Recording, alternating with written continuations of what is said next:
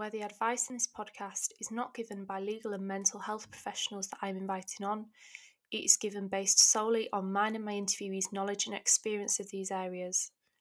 This advice intends to be no more than mere suggestions and information concerning the topic being discussed, and is not conclusive instructions that you must follow to achieve the purpose of why you are listening.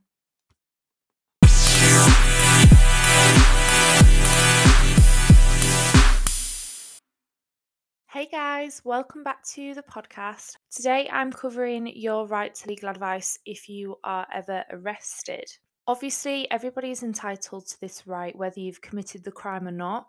But today I'm focusing on if you are not the perpetrator but have been arrested. So perhaps you are a suspect or somebody set you up if they've committed a crime, but you are actually innocent. I thought it was quite important to cover something like this because you just never know what situation you could get into.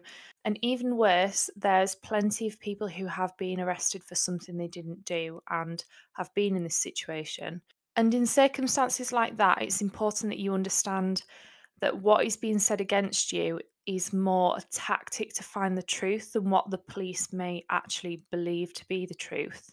And because many people have lacked an education around these types of things, they crack under pressure and sometimes incriminate themselves in something that they actually have no involvement in. But at the end of the day, the police have a job to do, and within that job is holding criminals accountable. If they've had a crime happen, they need to find out who did it, and if all they have are suspects and perhaps no real hard evidence, it becomes more of a risk that you could say something that could incriminate you. If you haven't done the crime, then you haven't done it. So, being familiar with this right to legal advice at a police station is especially important, not only to ensure criminals have a fair trial, etc., but also to ensure that people who are not actually the perpetrators but are suspected have support to ensure that the police can carry out their investigation correctly and that you don't bear any of the consequences that you're not responsible for. I was actually inspired to do this topic because of someone I went to school with, who ended up in prison, I think. He definitely went into youth detention. I'm not sure now if he has gone to an adult prison or what, but it made me think that young people do not actually get any sort of legal education at school. There's not any compulsory education about what to do if you are arrested. And I think that is because, well, police officers tell you, don't they, when you are arrested, what rights you have. Now, this guy was actually guilty, so that's not what inspired this podcast. What actually inspired it was how young he was when he was prosecuted. I believe we just left school, and regardless of the circumstances, it must have been somewhat nerve-wracking being arrested, one, for the first time, and two, as a child, because how do you know what to expect and what rights you have if you haven't had any education on it before and it's your first time being arrested? And again, yes, the police will go through your rights that you have at the police station, but there have been cases where people haven't had their rights adequately explained. And no matter what you've done, if you're arrested, you need to know your entitlements so that you can utilise them accordingly and proceed through the justice system with knowledge and with expectations and preparedness.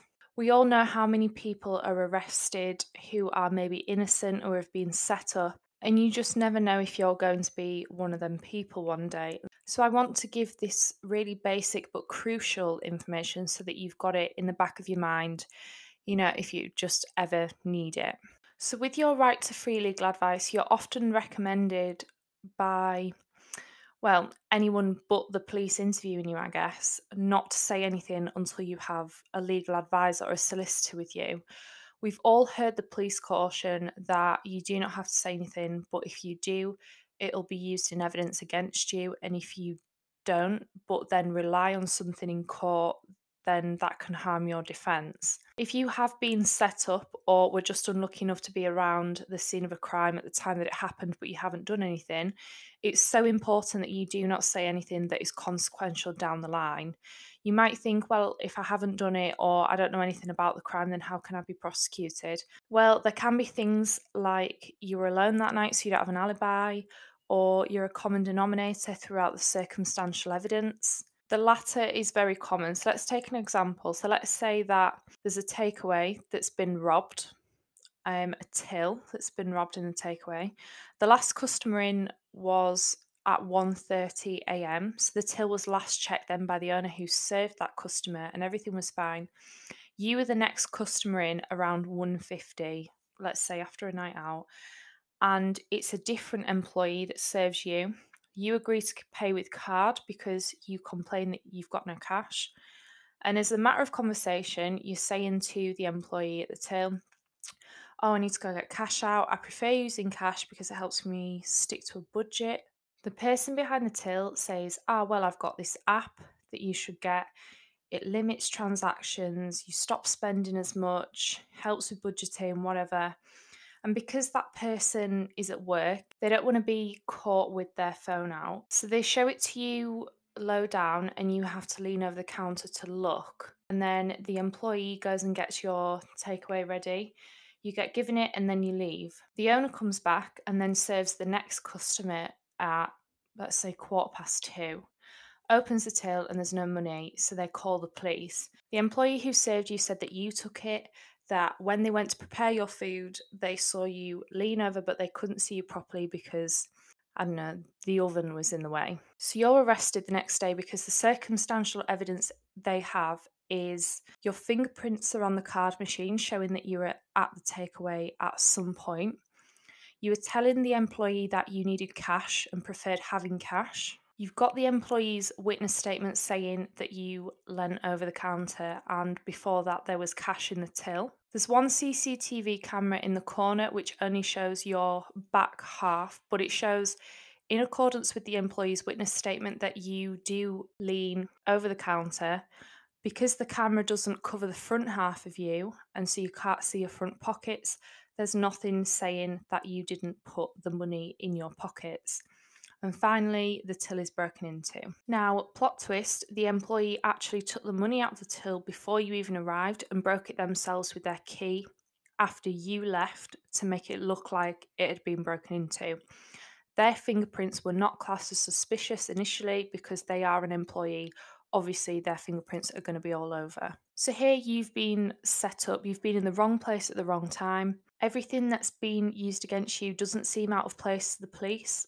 Now, at this point, they may not be able to charge you with theft or robbery, but you could say something while you're being arrested that the police may construe as a guilty conscience or that could damage the credibility of your defence. So, in situations like this, where it's not initially straightforward but you are innocent, it's important you have legal support to ensure that nothing is construed against you or puts you at any risk of something being construed against you. So, when you're accessing legal advice at a police station, there's usually three different people you can choose to speak to. Firstly, you can tell the police that you want legal advice and they'll get someone for you. So, you're getting them to choose who advises you essentially, but they won't specifically pick the solicitor or anything like that. They'll call what's known as the Defence Solicitor Call Centre, or DSCC. DSCC is a helpline that obviously connects you with a defence solicitor who will answer your questions and represent you, give you information about your circumstances, what to do, what to say, things like that. Secondly, you can ask the police to contact your solicitor. So you may already have a solicitor that you've chosen or who you know, and you can give the police that solicitor's contact details or tell them which firm it is you want to represent you, and they will just contact the firm. What's good about you choosing the solicitor who advises you is you know how your and their values match up. Obviously, it's common interest that you, as an innocent person in custody, and any defence solicitor want you to be discharged. But if you know the solicitor personally or already know the sorts of things that they've done for other clients who've been in your situation, then you can better understand and expect how you will be defended. If you don't have a solicitor already but know of a specific solicitor you want to represent you, you can also ask the police to contact them. You don't have to know them already. Finally, you can ask for the station solicitor. They are known as the duty solicitor. And although they are like the station's solicitor, they are independent of the police. So the solicitor will be from a local firm who works on a pro bono basis, which means they'll give you free advice if you cannot afford a solicitor or you don't have access to a solicitor for whatever reason. So if you don't have any other means of getting legal advice, then there will always be a duty solicitor at the station, and their help is available 24/7. So, no matter what time or what day you're arrested, questioned, whatever, you will always have access to legal advice. It's apparently a common misconception that if you seek legal advice, then you must be guilty and trying to get out of the situation. That is not the case at all. Because it's a right to have legal advice in a situation like that and not just a casual thing, remember it's legal advice, it can be very important and alleviate or change the circumstances altogether. I encourage that if you are arrested, and especially if you are arrested and innocent, use the legal advice. If you're innocent, you might think, well, I haven't done anything, so the evidence will speak for itself. That is true, but if you've been arrested for something as a suspect yet you're innocent, that's probably because the evidence is circumstantial. So, this means that while it may not be 100% clear that you were involved in any way, it also doesn't 100% rule you out because the circumstances of the crime match your circumstances. So, for example, where you were, a witness statement saying you were seen after the crime, fingerprints are near or at the crime scene, amongst other fingerprints, but you don't have an alibi to back up that you were actually elsewhere at the time of the crime, and your fingerprints are just from when you were there earlier on in the day. Another common thought is that if you just agree with the police and give them what they want, then it'll work in your favour. As an innocent person, this is probably the absolute worst thing you could do because the police are there to find the criminal, and if they depict you as that criminal and are desperate to catch you out because that's what they believe you to be on the circumstances, then they might say things like, look, if you be honest with us, we won't submit as drastic a charge or you won't get the full sentence. A lot of people bow to this pressure, and once you do, the police have every right to charge you with something, whether you're genuinely innocent or not, because they have circumstantial evidence that points towards you, even if you were just in the wrong place at the wrong time. And now they're getting confessional statements, or at least revealing statements. So it's important to utilise the legal resources that are being offered for free. I don't think many people realise, unless they've actually had to use a solicitor before, how valuable legal advice can be.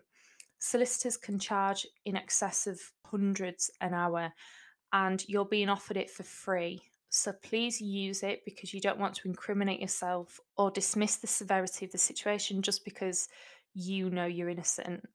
And honestly, you doing that and ensuring your innocence is clearly portrayed will actually help the police find the right person and the actual perpetrator, because they won't be focusing on trying to prosecute an innocent person who doesn't even know themselves what happened. So I hope that that's opened your eyes a little bit. If you're ever in a situation like that where you're arrested or something that you have no involvement in, because it does happen, it can just be a matter of you being in the wrong place at the wrong time, or like I already said, being set up.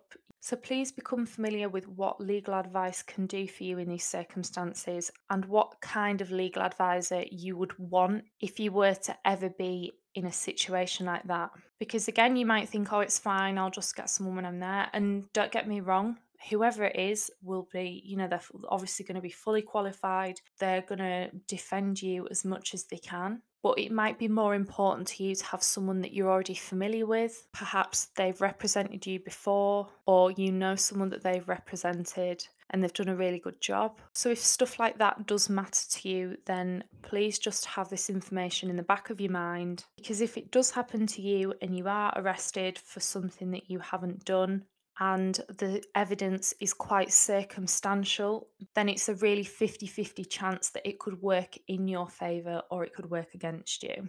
And it will make all the difference being aware and prepared. So that's it for today, just keeping it nice and short.